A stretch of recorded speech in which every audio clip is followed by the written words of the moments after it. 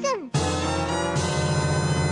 Hello and welcome to Nintendo Voice Chat, IGN's Nintendo podcast. This week we will be talking about disappointing Nintendo games and the games you should play instead, awesome Monster Hunter Rise sales, and why digital games will dominate physical game releases quite soon, according to analysts. I'm your host, Casey DeFreitas, and this week I am joined by Rebecca Valentine. Hi, Casey. Hello, Per Snyder. Hello. And Zach Ryan. What's up, every Monster Hunter? Hey, everyone. Is everyone a Monster Hunter here? I think so. No. Oh. No Sorry. to Reb. All right, get out. Partner's trying. I'm kidding. Don't get out. I'm lying. Please don't. Please stay. I need you here to talk about things like disappointing Nintendo games. Let's start it off with that. So the reason I wanted to talk about this topic is because we just got Harvest Moon One World, which Rebecca reviewed, and also Balan Wonderworld, which has disappointed a lot of people, including NBC regular Tom Marks, who did the review. And I kind of wanted to talk about some of our most disappointing Nintendo games, because we have been getting that question asked often in Question Block as well. And to kick it off, I would like Rebecca to tell us a little bit about Harvest Moon One World and how it compares to Story of Seasons Pioneers of Olive because we were not able to have you on the week that those reviews came out. Yeah. Well, I've been playing Harvest Moon games since the GameCube era, and I have gone back and played some of the older ones as well. And I love the series. It's kind of if you don't quite know the history there was sort of a weird thing where Harvest Moon was one thing for a long time. It was made by developer Marvelous and published by Natsume. And then Marvelous split off from Natsume to continue making games without them as their publisher, but Natsume had the trademark to Harvest Moon. So the games that are Harvest Moon now are not made by the same developer as like the older Harvest Moon games. That developer is now making Story of Seasons. And both of those companies came out with a new game, a new Harvest Moon and a Story of Seasons very recently, and I played and reviewed them both. And, I think it's funny, as someone who, Stardew Valley did just, this big thing to farming sims where now everything is measured up against Stardew Valley, and because we all loved Stardew Valley. It was so good. It was, the comprehensive idea of what we all wanted out of a game like this. And now I think people who come straight from Stardew Valley into either series feel a little bit let down because it's not quite the same. But, I played Harvest Moon One World, and that game is rough. It doesn't look good. There's this idea in there that I think is really cool of actually traveling around this world with a portable farm and setting it up in different spots and having the spot where you set it up in, basically do different things to the crops that you have. And, you're closer. There's different towns. You're closer to different towns, closer to different people. That idea sounds wonderful. If someone made a really good game like that, I would really enjoy that, I think. But it's really clumsy. It's bland and blank. Most of the characters are named things like Awkward Man. They don't even really have names. The writing is just boring. Everyone's just super flat. There's really moving your farm around doesn't even really have an effect. I mean, it kind of has an effect on what you're growing. It makes it slightly easier or slightly harder to grow things, but it doesn't really do anything meaningful. The world's not interesting. It's just a super big letdown. And I think it's doubly a bummer because they tried to do something new and interesting with it, and I would have loved to see that idea blossom. Whereas Story of Seasons, Pioneers of Olive Town, is very much a Story of Seasons game. Inherit a grandfather's farm, move out there, it's covered in weeds and grass and trees and stuff, and you got to build up a farm. And there's the classic Story of Seasons, lovely round fat cows. They're cute. There's a town right next door with all these people that you can get to know, you get married, do all the things that you do in that kind of game.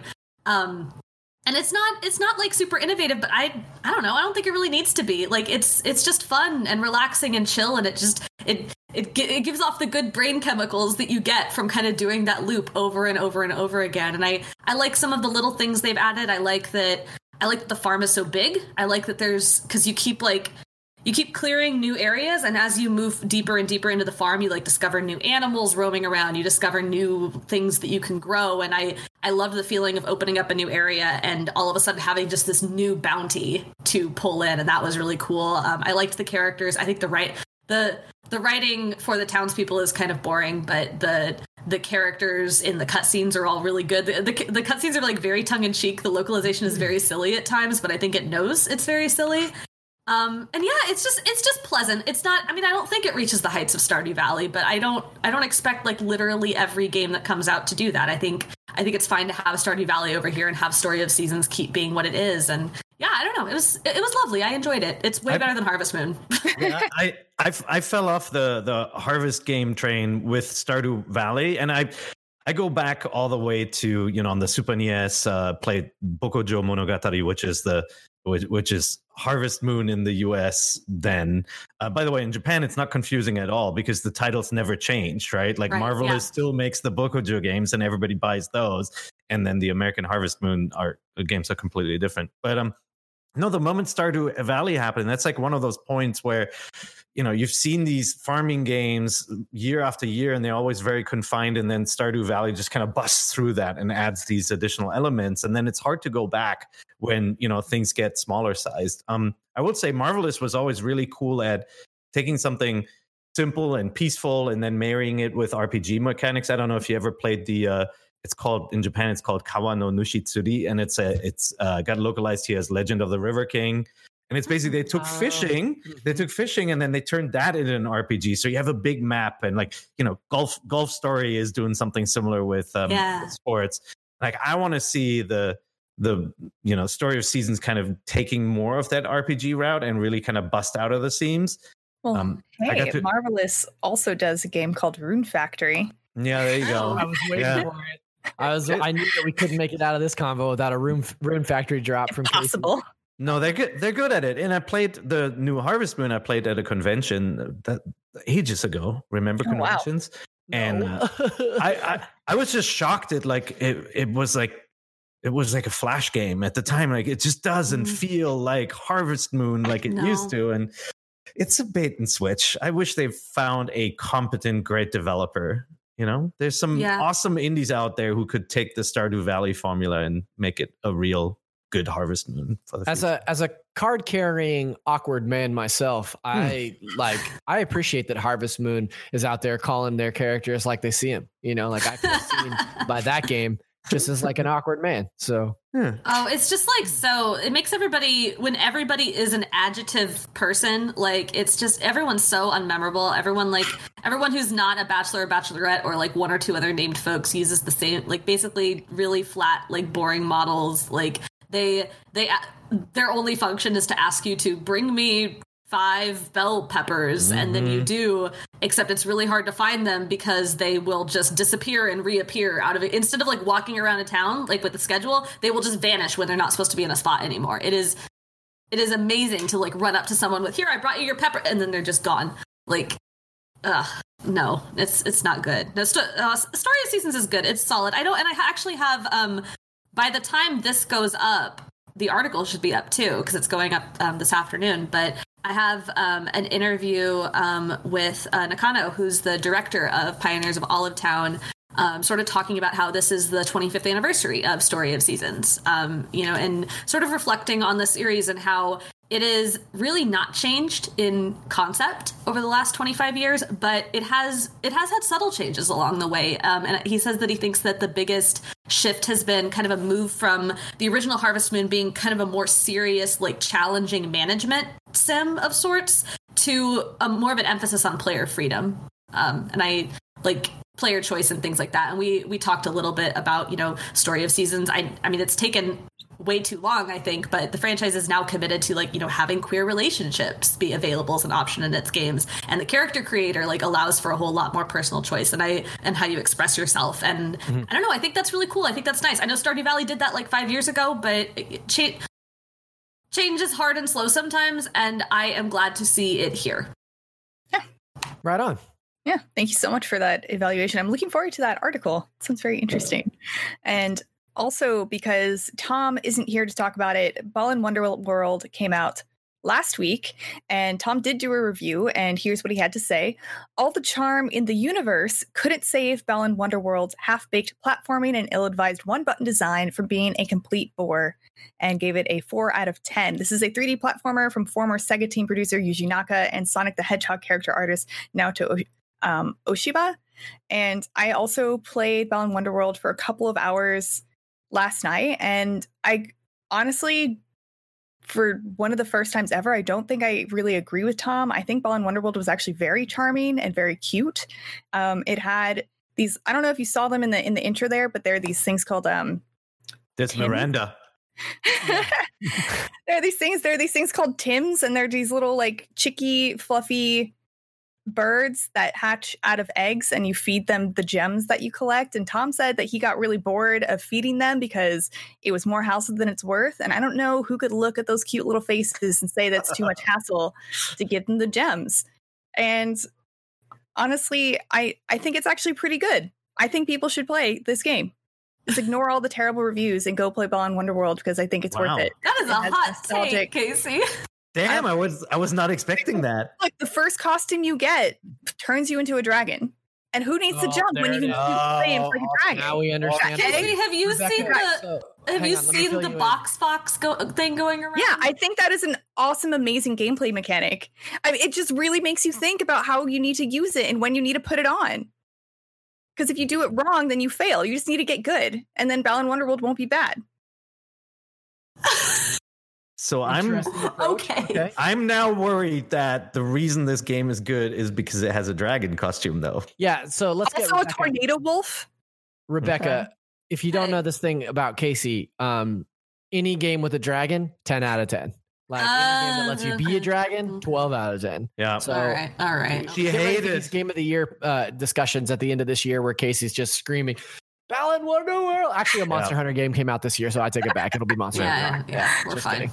But I've been on the fence with this game. Like I get the character design, everything looks really cute, but I watched Tom's review, and he talks about how like the powers you gain, which is something that we've seen in Nintendo games and, especially Rare's games like Banjo-Kazooie, the whole franchise. We've seen that before, right? Like you get some sort of transformation and you get to open up new areas and all of that. And he said they're just kind of wasted. Like the powers you gain are just boring. He just turned into a box.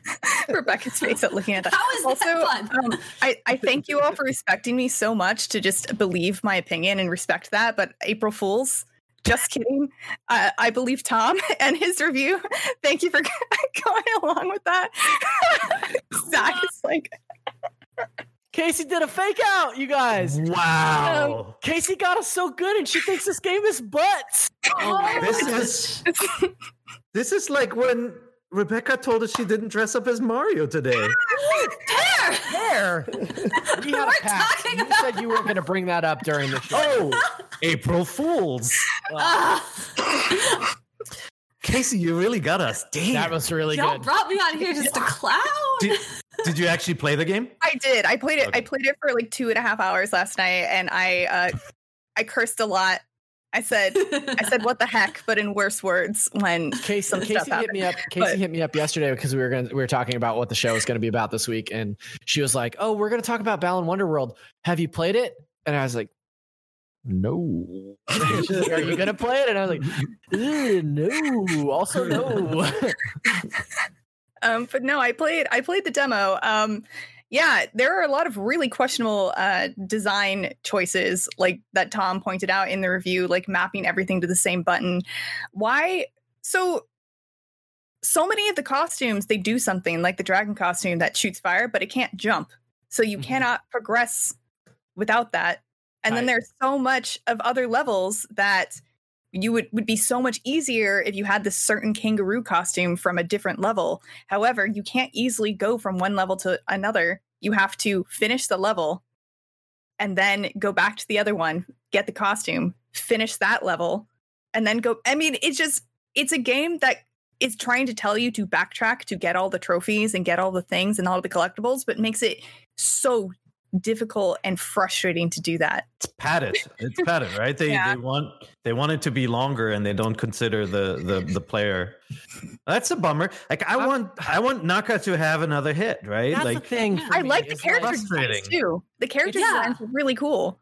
The trailers all look so wonderful and flashy. Like if you just showed me the trailer with literally no other context, I'd be like, yeah, that looks wonderful. Like cool, beautiful, weird, rare, trippy, great. But the second you read literally anything about how it actually is to play, or the second you seemingly play it for more than like 5 minutes, it just kind of falls apart. I'm with Pear on this. Like It's so disappointing that this is coming from Yuji Naka. For folks that don't know, Yuji Naka is like Sega's Miyamoto. He created Sonic the Hedgehog. He did Billy Hatcher. He made all these like Nights into Dreams, like all these great, Sega games.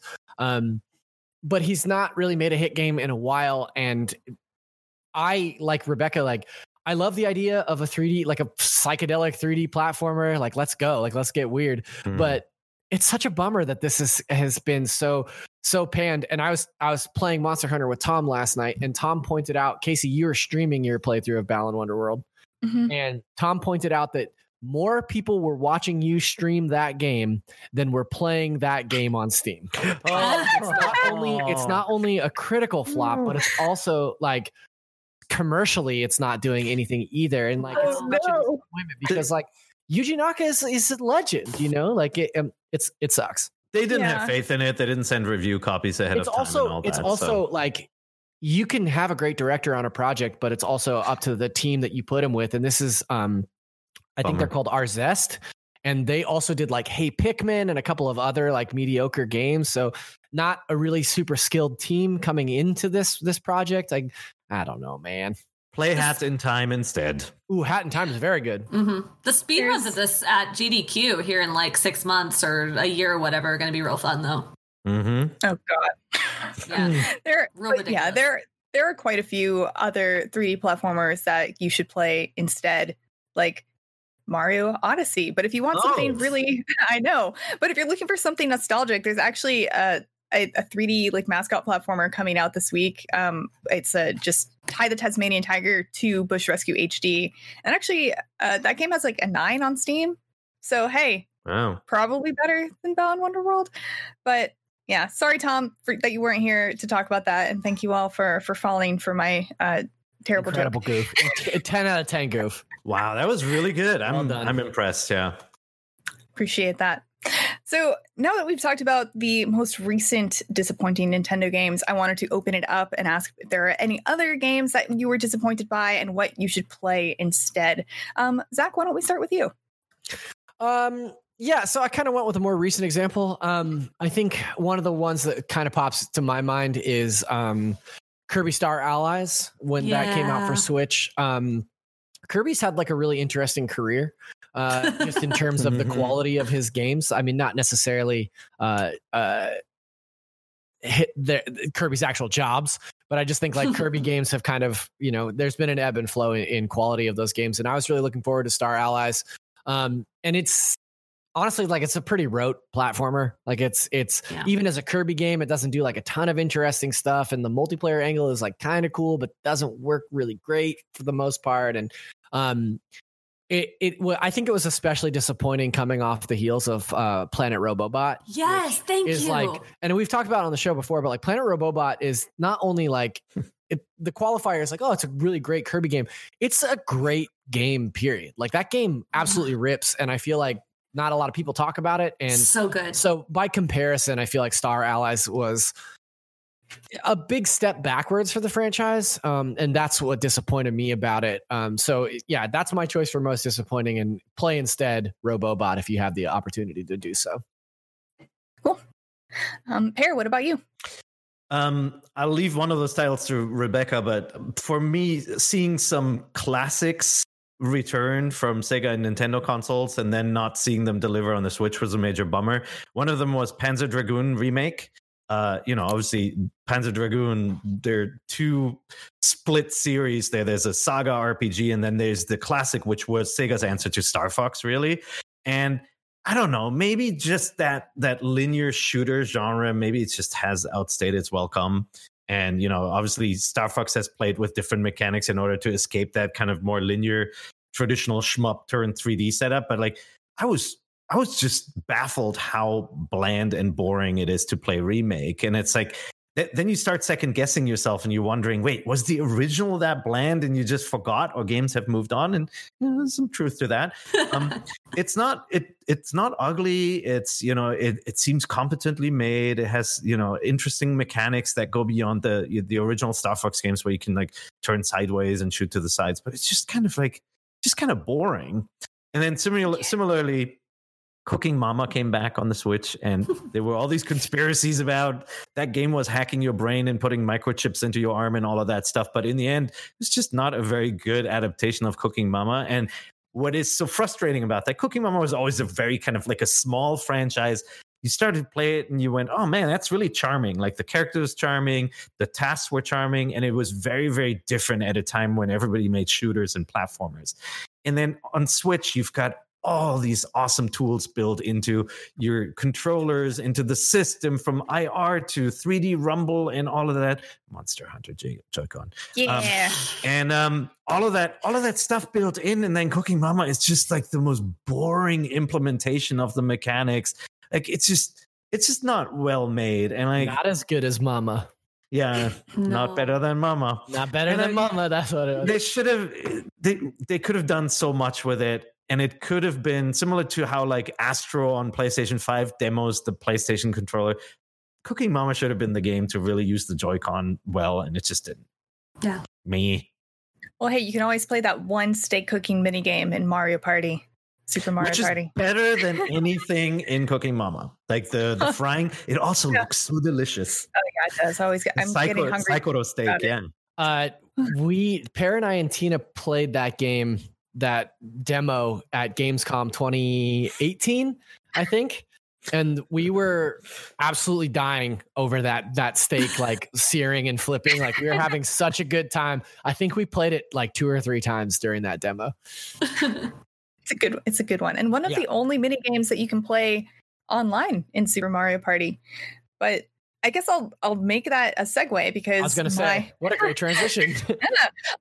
Well, I have a rule to help me not be disappointed by things, and that's to have no expectations for anything or anyone. And then you can't be disappointed and your life will be so much better. But I did have expectations for Mario Party because I figured Mario Party is gonna Mario Party. It's gonna be what you expect. And I guess I completely missed the memo that Mario Party 9 was bad and Mario Party 10 would be similar, because I bought Mario Party 10 for the Wii U expecting the classic Mario Party experience. And then I found me and my friends to be in a car in a linear map where we had no control and no strategy. And I was upset. I still can't believe that got made. Like what is more fun than a board game? Already the board game was slow, and then you don't even get the choice of paths. Yeah. I feel like they don't understand the reason why everybody loves the original Mario Party. I mean, the original Mario Party was not good it didn't age well in many ways. Mm-hmm. Wearing out the palm of your hand, rolling it to do those mini games was not good. But, I don't know, it was like, it was simple and it was also like aggressive in a playful way. And I feel like they haven't really recaptured that vibe since the first few games. Yeah.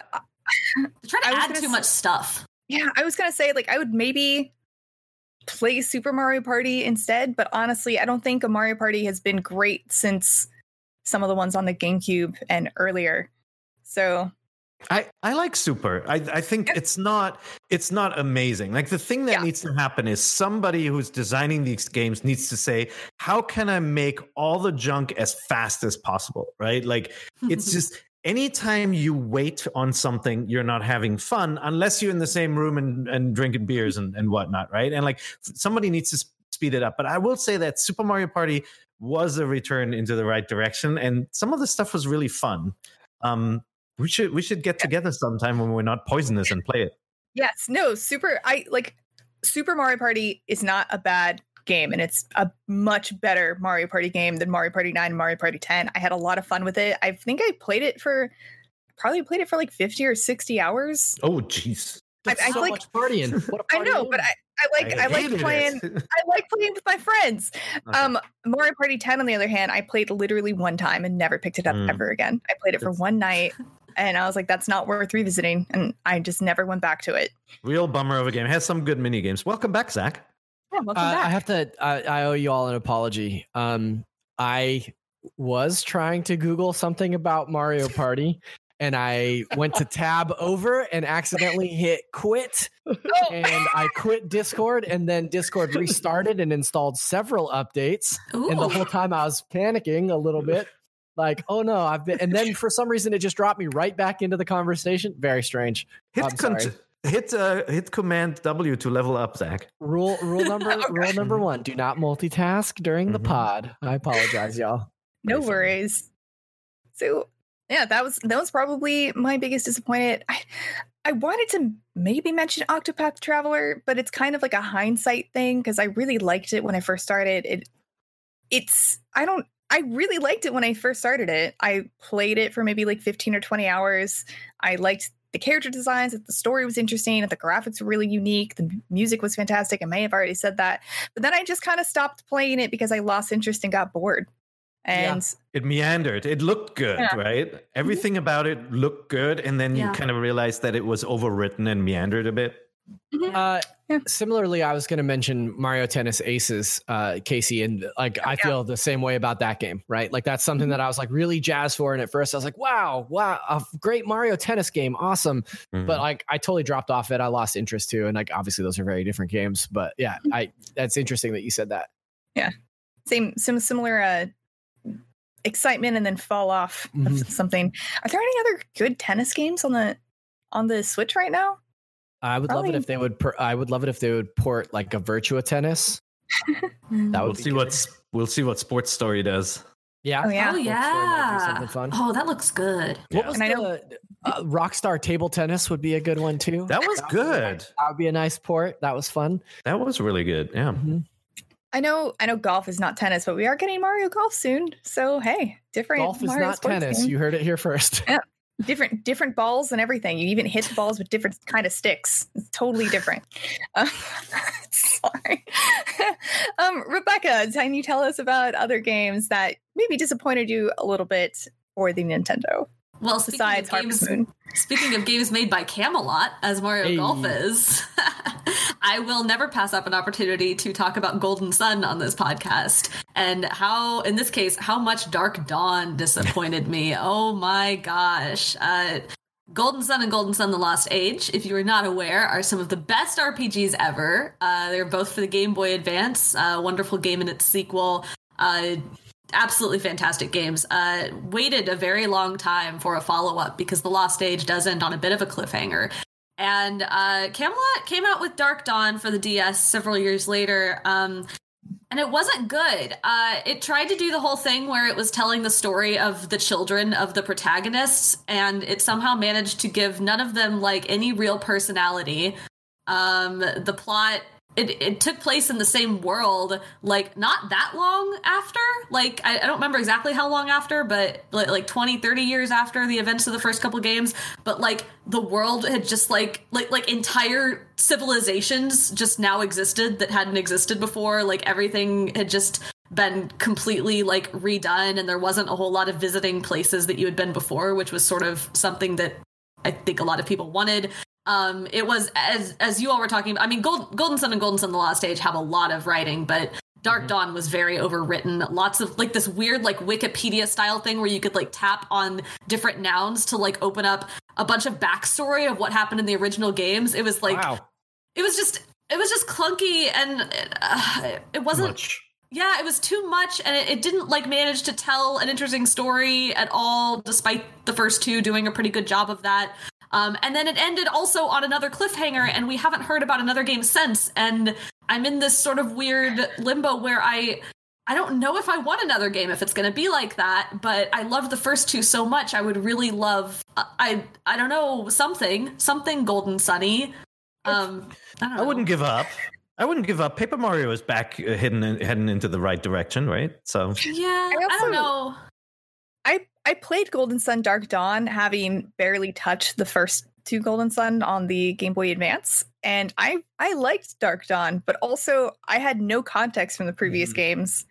I also didn't finish it, but that's also because I had to return the game because I was borrowing it. But yeah, it's they tried very hard to make it standalone from the first two. Yeah, and I think that was a good idea, but I think they tried to do two things at once. They tried very hard to make it standalone by giving people context like through those little like entry things you could click on, but they also tried very hard to tie it back to the previous games in like a very close way by, you know, children of the protagonists, you know, certain familiar references or landmarks or whatever. And it ended up like they ended up doing neither successfully. It just ended up sort of crashing together and not landing for me at all. What was Dark Dawn on? I don't even remember. DS. DS. It was on DS. Okay. Yeah. Yeah, I don't remember that game at all. I really loved the first one. And What's I played to a lot of remember? the second one, but What's to remember? There you have it. There you have it. Yeah, I think probably the other one that I had mentioned that I think Pear was going to mention earlier was 1-2 Switch. That I love the idea of that game, and for 2 hours I loved that game. All of that tech when the Switch first came out, because I had that game for review when the Switch first came out. All that tech was so cool and interesting. Like when you feel like the little like marbles like rolling around in your hand, or the ice cubes or whatever that is, and the like fizzy stuff, and the all the tactile stuff with the vibrations. It's all really cool. Yeah. But it's like I said, it's cool for like 2 hours. There's absolutely no meat on the bones of that game, and it's, you know, it's like a full price game, right? Like why?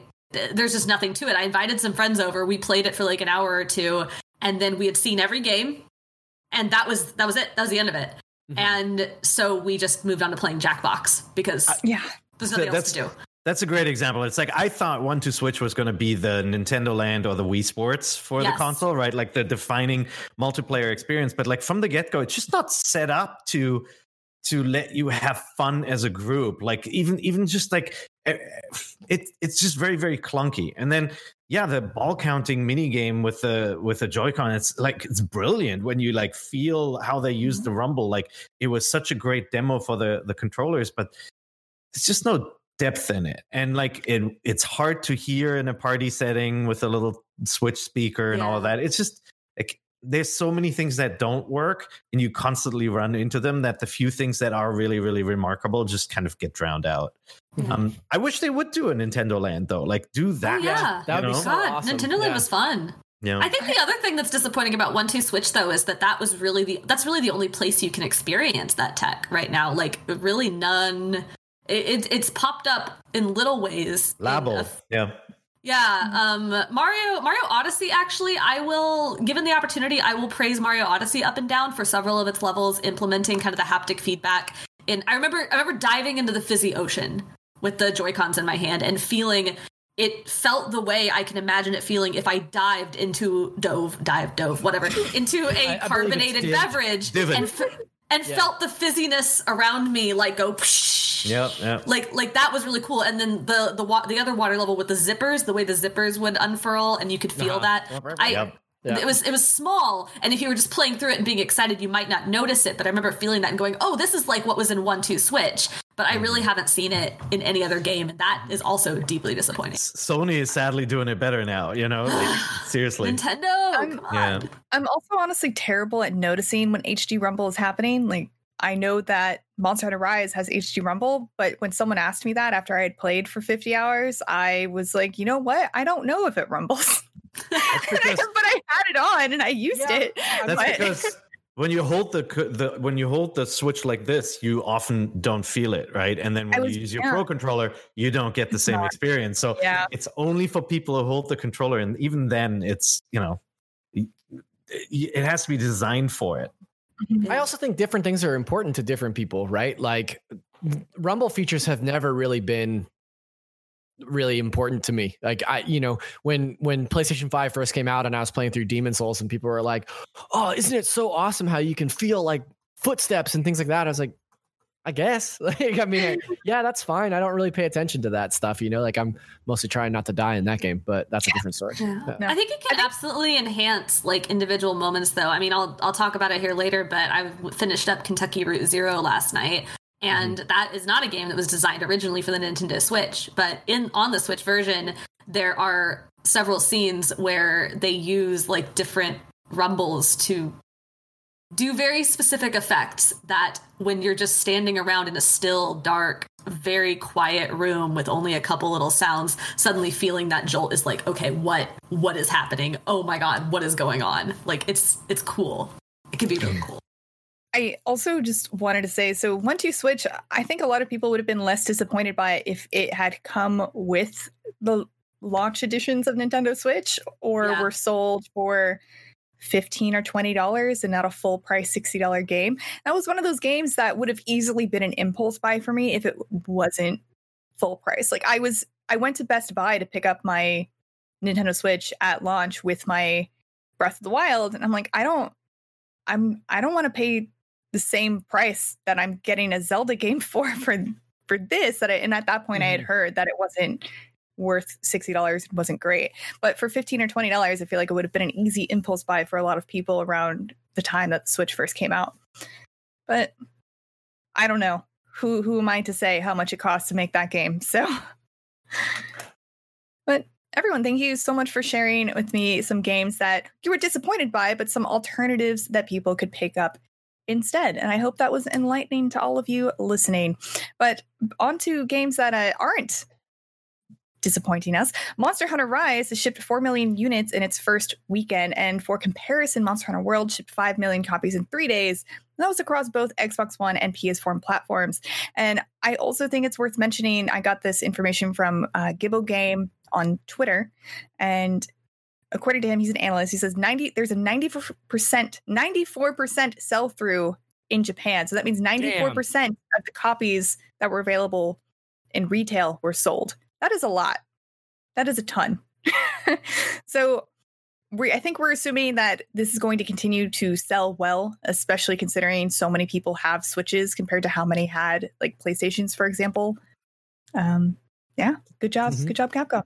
It's look, I think it is not early to say that for this generation, the console war is over in Japan.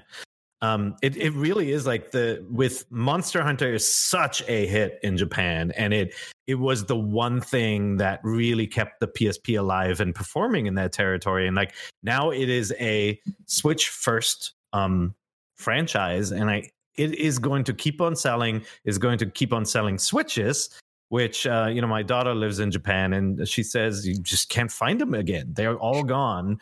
You can't find the amiibo for Monster Hunter. You can't find the special edition console. All of that is gone and wiped clean. And I think it's going to continue for a while. If you look at the top 10 sellers for PSP and why that system survived, it's filled with Monster Hunters. It's a monster machine. That's what I used it for. Well, yep. There you go. And like now the Switch is becoming that. And if the Switch can get some of the other more, bigger RPG franchises on the platform in a bigger fashion, I think it's just unbeatable.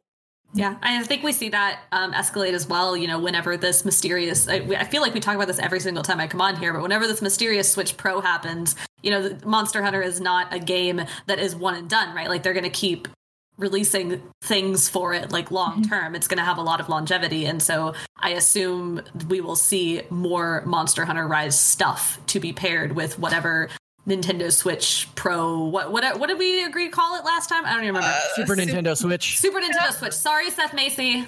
I forgot. I'm sure we'll now get like it feels like the alignment between Capcom and Nintendo is only going to get stronger now, and like I feel like we'll get more in Smash Brothers and we'll get more cross promo like that. I'm surprised we don't have more in Smash Brothers already. Yeah, I mean they've worked with Capcom before with Street Fighter characters and stuff. So no, but more probably Monster Hunter. It'll happen.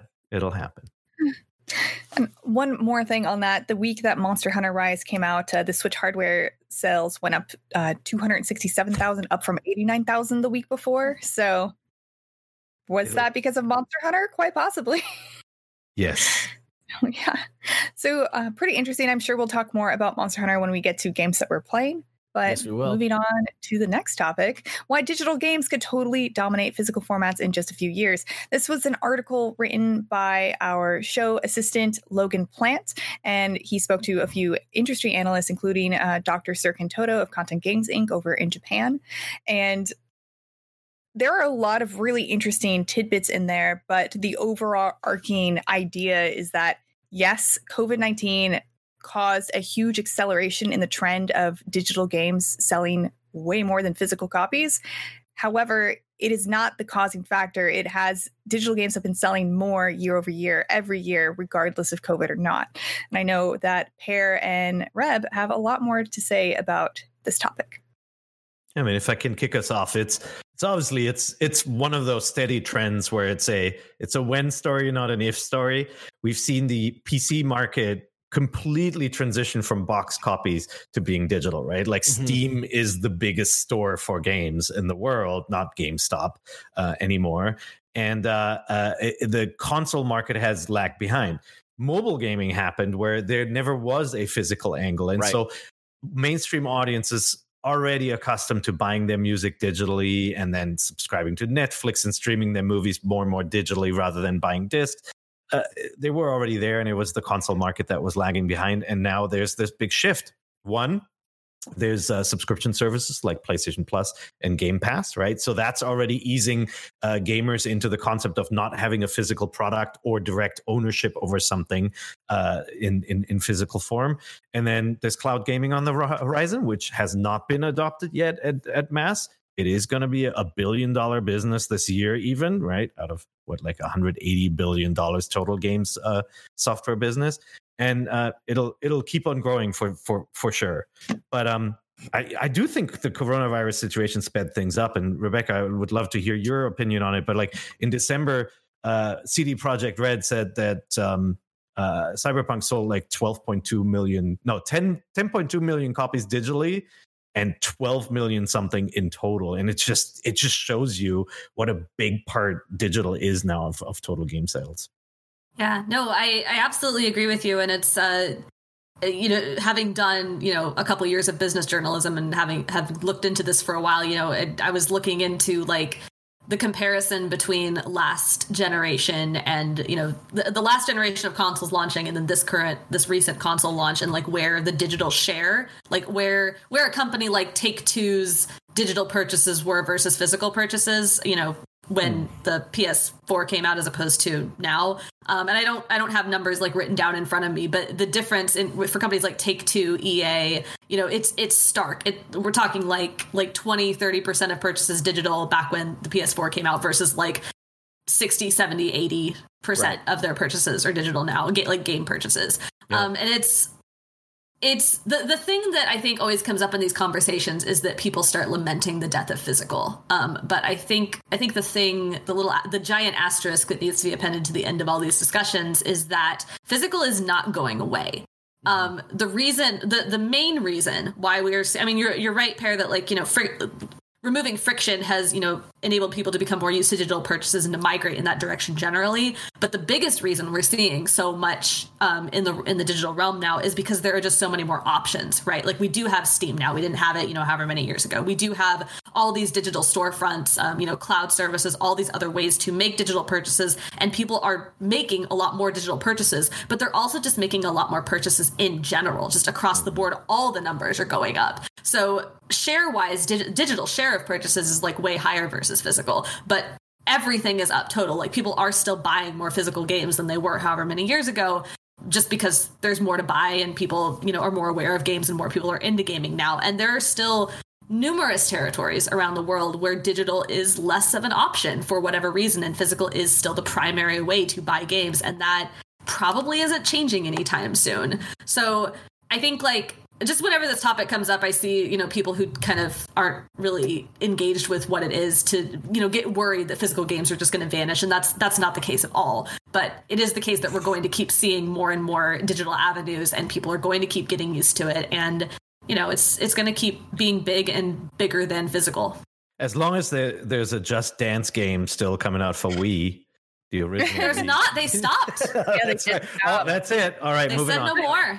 Yeah, no, but it's honest. That's completely true. They're obviously different audiences, and we old people can still buy vinyl. There is a way for publishers to make. Who are you calling old? Oh, I didn't know. I've got that pink things are that pink. Look I'm not at even. me. Look at me. You oh, yeah, know that I bought vinyl. No, I apologize to all the young people. But that's inadvertently a good point, right? Because the up and coming generation that didn't grow up with vinyl is into vinyl as well. And that's why we've got, folks like I Am 8-Bit and Limited Run and stuff like that who are able to do these limited editions of physical games because people are really into that in like a collector sense as well.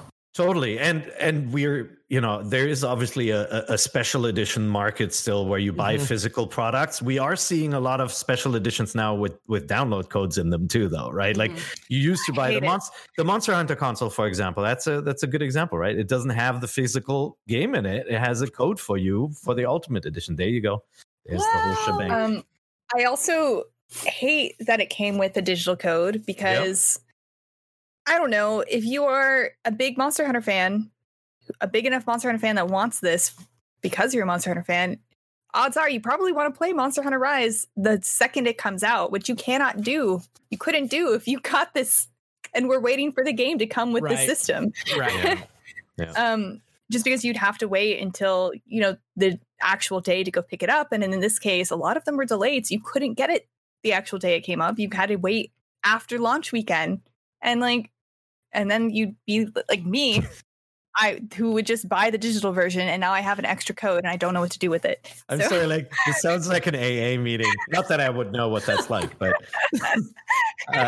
I had ordered the box with the Amiibo pack in, so I had one copy, and then I got my second with the console, which I sent to my daughter in Japan. And I don't think she's studying anymore; she's just playing now. That makes sense. Yeah, like Monster Hunter or something. Is that the vibe I'm getting in here? Mm-hmm. But no, same. I was prepared.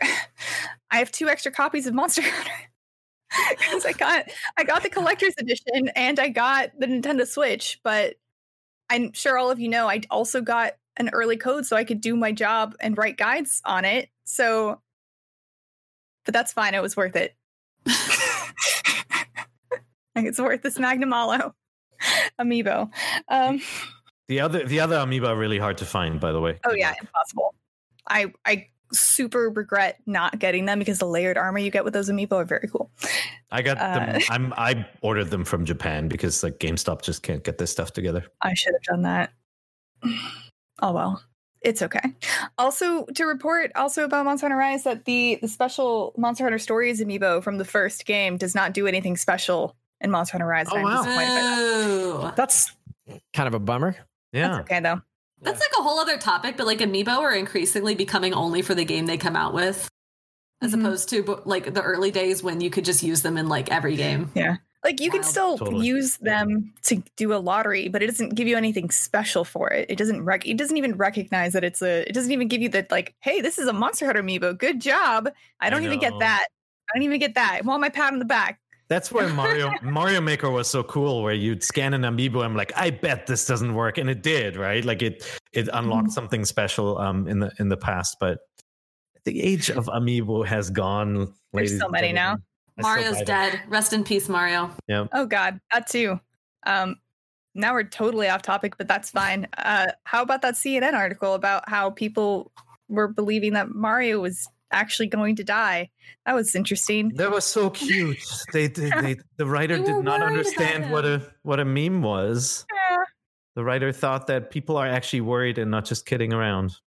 No, there will be more Mario games. There will be more Mario. Mario is not dead. Honestly, I mean, does it remain to be seen? Only time will tell. Yeah. Mario's dead, and this is now Waluigi Corner. Thanks. That's right. Right. And man, speaking of things that are being canceled like Mario, PAX East 2021 has also been canceled. The organizers are cautiously optimistic for PAX West and PAX Unplugged, and as an alternative, another PAX Online convention will be held July 15th through 18th, and an indie showcase will take place between now and then. We also already know that E3 has officially been canceled this year as well, right? However, has it not been? No. Physical Why did I hear about that? The physical event. No, it'll be digital. And Comic-Con moved to November. Comic-Con moved to November Thanksgiving weekend. What a bad choice. Stupidest move. And it'll be in person. I hate it. So Gamescom will be both digital and people, like 100,000 people. Oh, Gamescom is still happening physically this year? Yeah, in Cologne. I guess that is much later. That's cool. We'll see if anybody from outside of Germany can get in. Yeah. Oh, yeah, that too. Mm-hmm. Also, the Pokemon World Championships were canceled this year as well, even though that normally happens about a week before Gamescom. The hits just keep on coming, folks. Yeah, it's like I wanted to go to London for Pokemon. It's okay. But that is about all of the biggest news topics that we have to talk about this week. But there are a few games coming out this week. Are there any games coming out this week that any of you specifically want to give a shout out to? Nah? All right, then very quickly, Star Wars Republic Commando is coming out April 6th. Breathedge is also coming out April 6th. It is. I feel like I don't need to explain Star Wars Republic Commando. If you like Star Wars, go read about it. Breathedge, the description for this is survive in outer space, craft tools, pilot vehicles, and even control space stations to survive and explore the wreckage. Breathedge is an ironic outer space survival adventure game. You take on the role of a simple guy called Man, who is just carrying his grandpa's ashes to a galactic funeral and suddenly finds himself in the middle of a universal conspiracy. Wow, that what a day. What? Yeah. I remember our reviewer did not love it. I think that was a 5 out of 10 game, but I saw a lot of positive sentiment on Steam when it first came out on PC. It sounds interesting. And the other one is, do you guys remember Knockout City? We heard about it in a Nintendo Direct a little while ago, and it's kind of like a dodgeball party game, and the crossplay beta is starting from April 2nd to April 4th. That actually looked cool. Yeah, it does look cool. I'm going to play this weekend. The game launches on May 21st, so it's your time to get it in early. And I already mentioned Ty the Tasmanian Tiger 2 Bush Rescue HD, which is weird. I don't know why that game is coming out to the Switch. No, it's actually it was good though. Right? No, I remember those. Game. I mean, sure, it's like a fine game, but it just seems like I remember like a few years ago when they remastered Voodoo Vince. Yeah, like, this is like a similar vibe where it's like that game. Okay, I guess. Yeah. The Thai games are notable. First of all, they are made in Australia. It was Chrome Studios made them, and they were kind of Australia's rare. It's a good game. It's just when those games came out, people went, "Oh no, we're back to the old like Aero the Acrobat," which was also good. Mascot games, right? And like it kind of felt a little out there, but the game's actually good. Mm-hmm. Actually, Who doesn't love a good mascot game. Mm-hmm. So on that note, that is about all that is worth mentioning this week, but we are playing games this week. So let's start it off. Zach, what are you playing? Monster Hunter World, baby! Rise. I said World. Oh, I blew it. That's okay. I have questions. I was going to ask why that, but Red, you can edit that out. You just dub me over here. Watch. I'll do this. Rise. Just dub that in. That'll be fun. So Monster Hunter has never really been a thing for me. Like I tried first with Monster Hunter 3, and then I tried with Generations Ultimate, and I tried with World, and I played 5 to 10 hours and just dropped off of each of those. Just never really clicked. And I was not going to play Rise. Like I wasn't interested in it. I had already determined like I'm just I'm not going to do all that.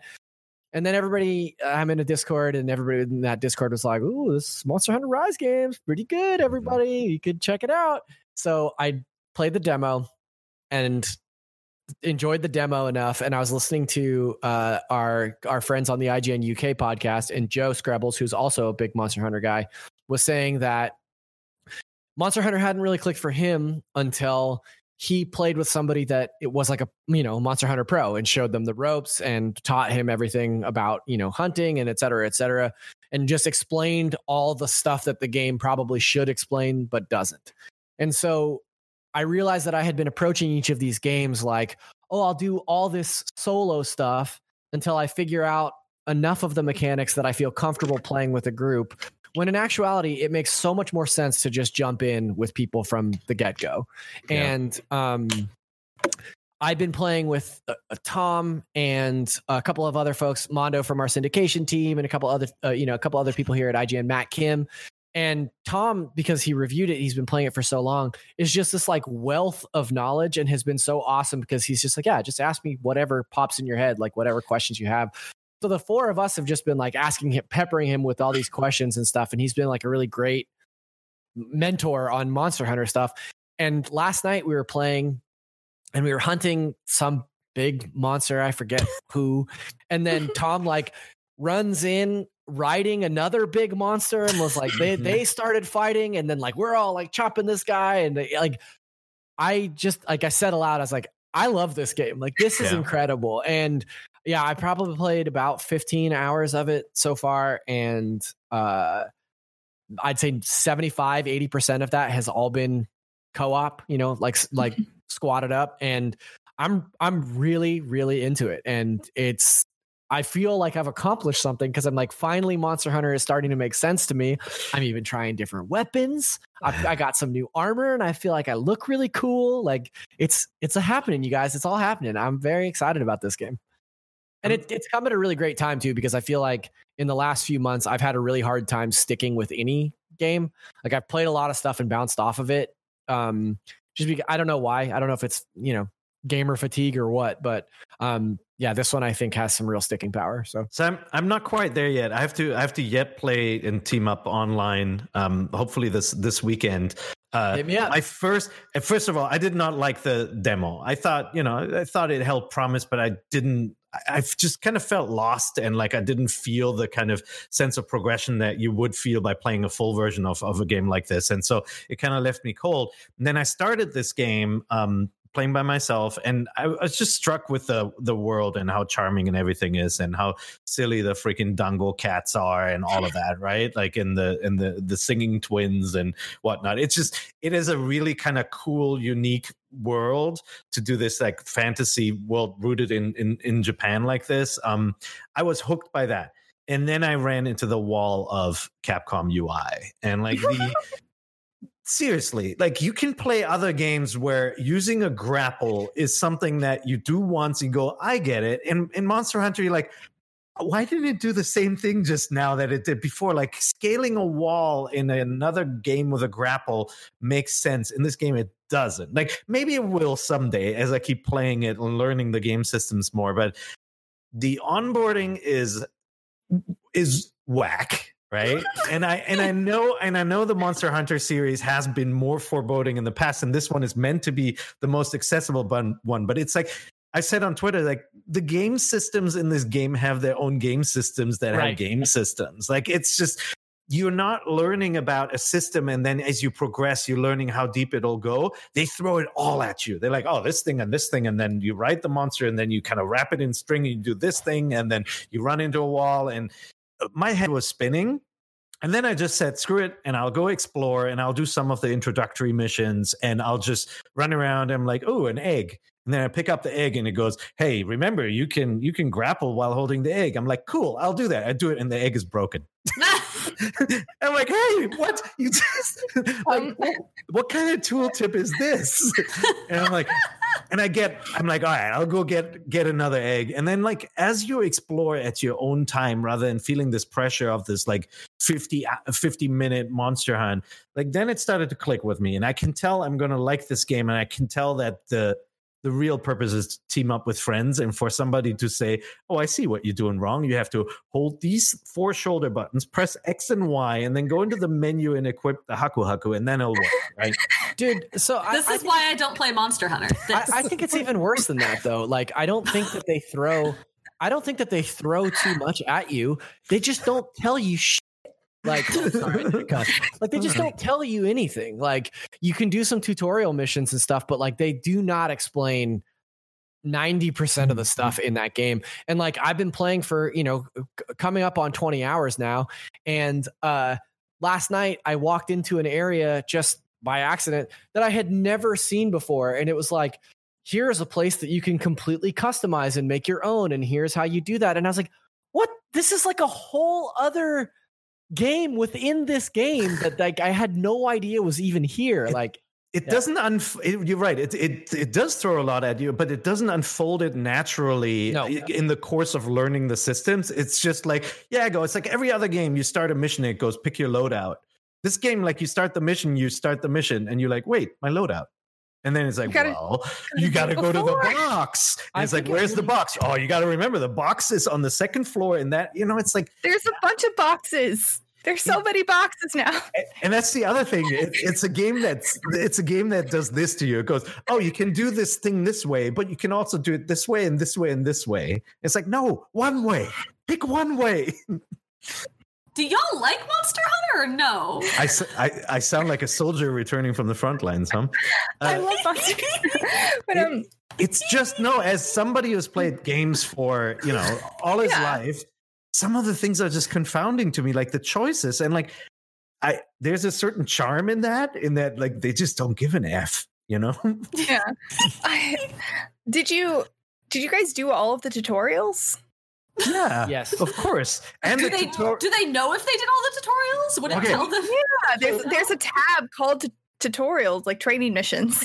So look, I did one of the tutorials where you learn how to ride another monster into battle, which is a really cool technique, right? By the way, you can do that in Zelda by just jumping on top of the monster and it works. In this game, that's not how it works. Freaking complicated. Like even like figuring out whether you've put down a trap. I'm like, did I do it? Did I not do it? Wait, what's going on? What are these strings flying out of my butt?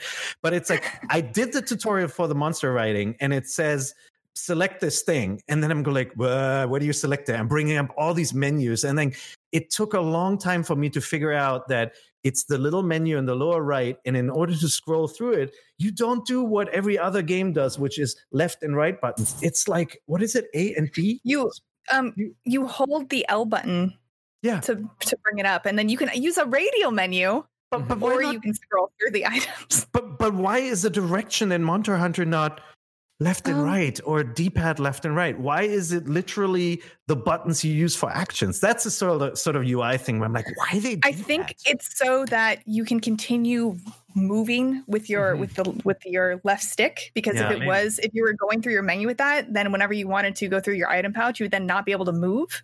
Yeah. Which would be impossible while fighting a monster. You have to still be able to move. I honestly think that's pretty intuitive, because you can roll away and then scroll through your menu while you continue to like play a little defense. Like I'm playing a lot of Sword and Board, and it's like really nice to have an opportunity to like put up your shield and like get a potion going while this monster is charging in the opposite direction. And makes sense later. It's like it's that shell shock, like that someone like me who has not played a lot of those games. And I played on 3DS. I played with Jose online, and I was like, oh yeah, I can see how this is cool, but it's very, very confusing.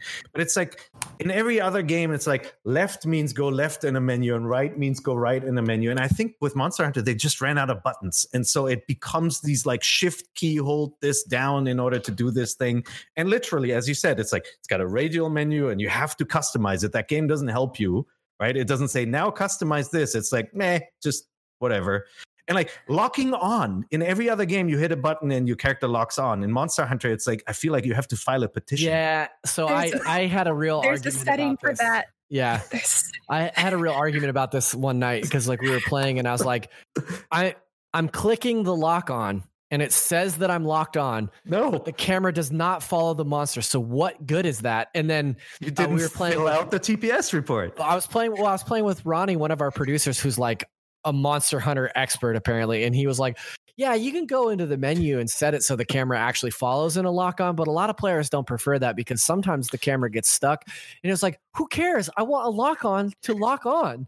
And so I'm playing it with that version, and it's very good. I should also say that I played with Red, the producer of this show, who is also a Monster Hunter expert, and he is using a hunting horn, which is gross, and I don't like those.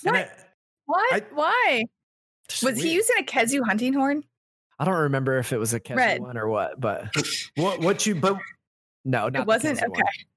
I did fight Kezu last night though, and I have a lot of questions. What are your questions? It's why? Gross, right? Why? He's so gross. Why does he look like that? He's so gross. It's cute. It's a very popular monster in Japan. But what you described, I think, is the reason why I haven't gotten into Monster Hunter earlier. It's like the game is tweaked for people who've been with the franchise from the beginning, right? Like people over time said, I don't like the camera system. So Capcom then goes, fine, like there is no camera control now. Like there's no automatic camera.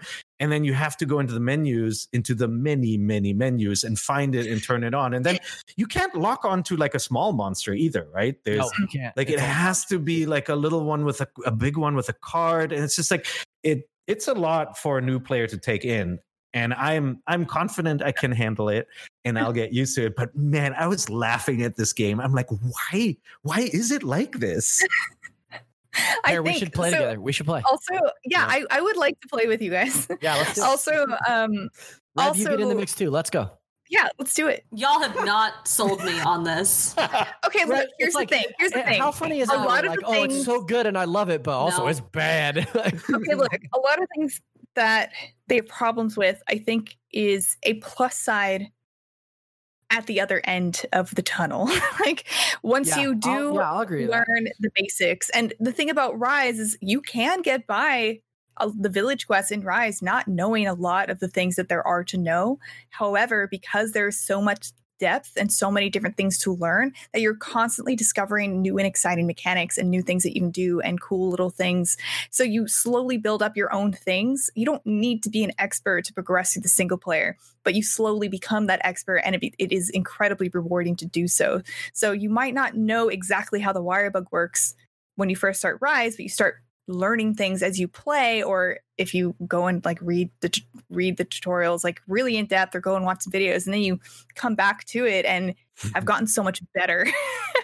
And Folks, I think I play World of Warcraft, Casey. I don't think I have the bandwidth for another game that I have to put 100 hours into to understand. I've already got one of those. I'm like 15 hours in, and I feel like I kind of understand it. I feel like I'm gaining a solid knowledge base of it, you know?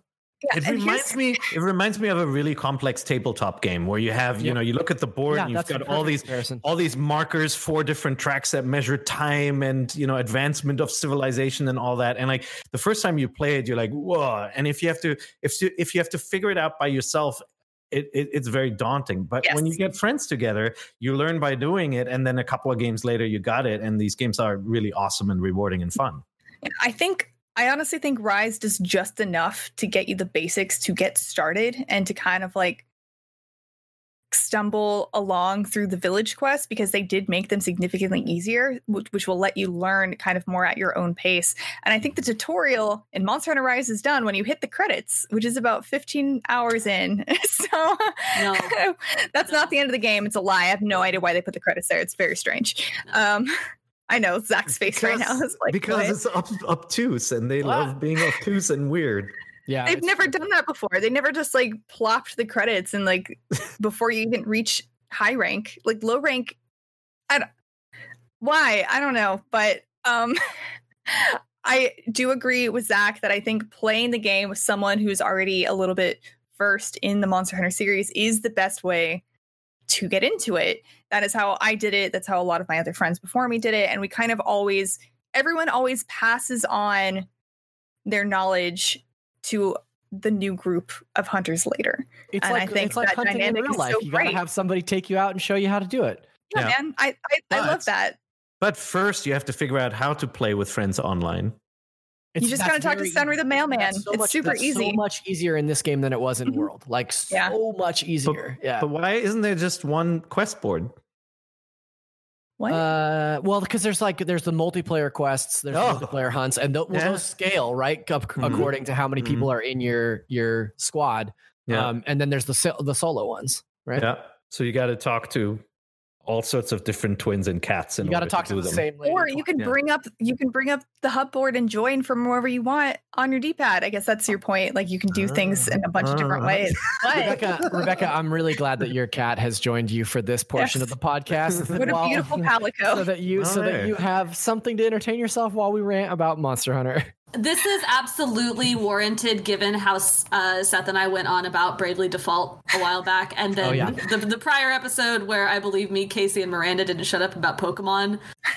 So it's a cycle. We all, I'm glad you all love it. It's absolutely not for me. Absolutely not the kind of thing I want to play. That's fair. That's fair. You're not going to sway me. My partner is super into Monster Hunter. Then have him shepherd you through it. I don't want to. That's fine. That's fine. But I'm glad you all love it. I really am. It sounds like a really good game for people who are into that. Like awesome. And if you do, wait, hang on. What about this though? I got a sword that's made of a bone from a monster that I killed. Yeah. And now I can go and fight even stronger monsters. Does that sway you at all? I'll probably go play Fortnite and hit people with like a skewer with a bunch of pancakes on it. I guess I guess you can get raptors in Fortnite now. So like, just yeet all the other dinosaur games off the eShop. You don't need them anymore. I'm kidding, obviously. But with that is about all of the time that we have left. Rebecca, I'm so sorry you did not get to talk about Kentucky Route Zero. We'll come back. And if you are very interested in Monster Hunter but feel like it's daunting, you should check out my beginner's guide to Monster Hunter Rise on the IGN wikis and 24 things Monster Hunter Rise doesn't tell you. It will answer, I think, maybe 70% of your questions, and then you'll be good to go. Yesterday, very good. 24 things, 2,400 things, and also 56 essential tips and tricks that you need to know. Hell, we could have kept going. But with that in mind, that is about all the time we have left for Nintendo Voice Chat. Remember, you can catch our show every Thursday at 3 p.m. Pacific time on your favorite podcasting platform or on YouTube, IGN's game channel. And remember, NVC is the only place you can get the thing. Get the bone sword.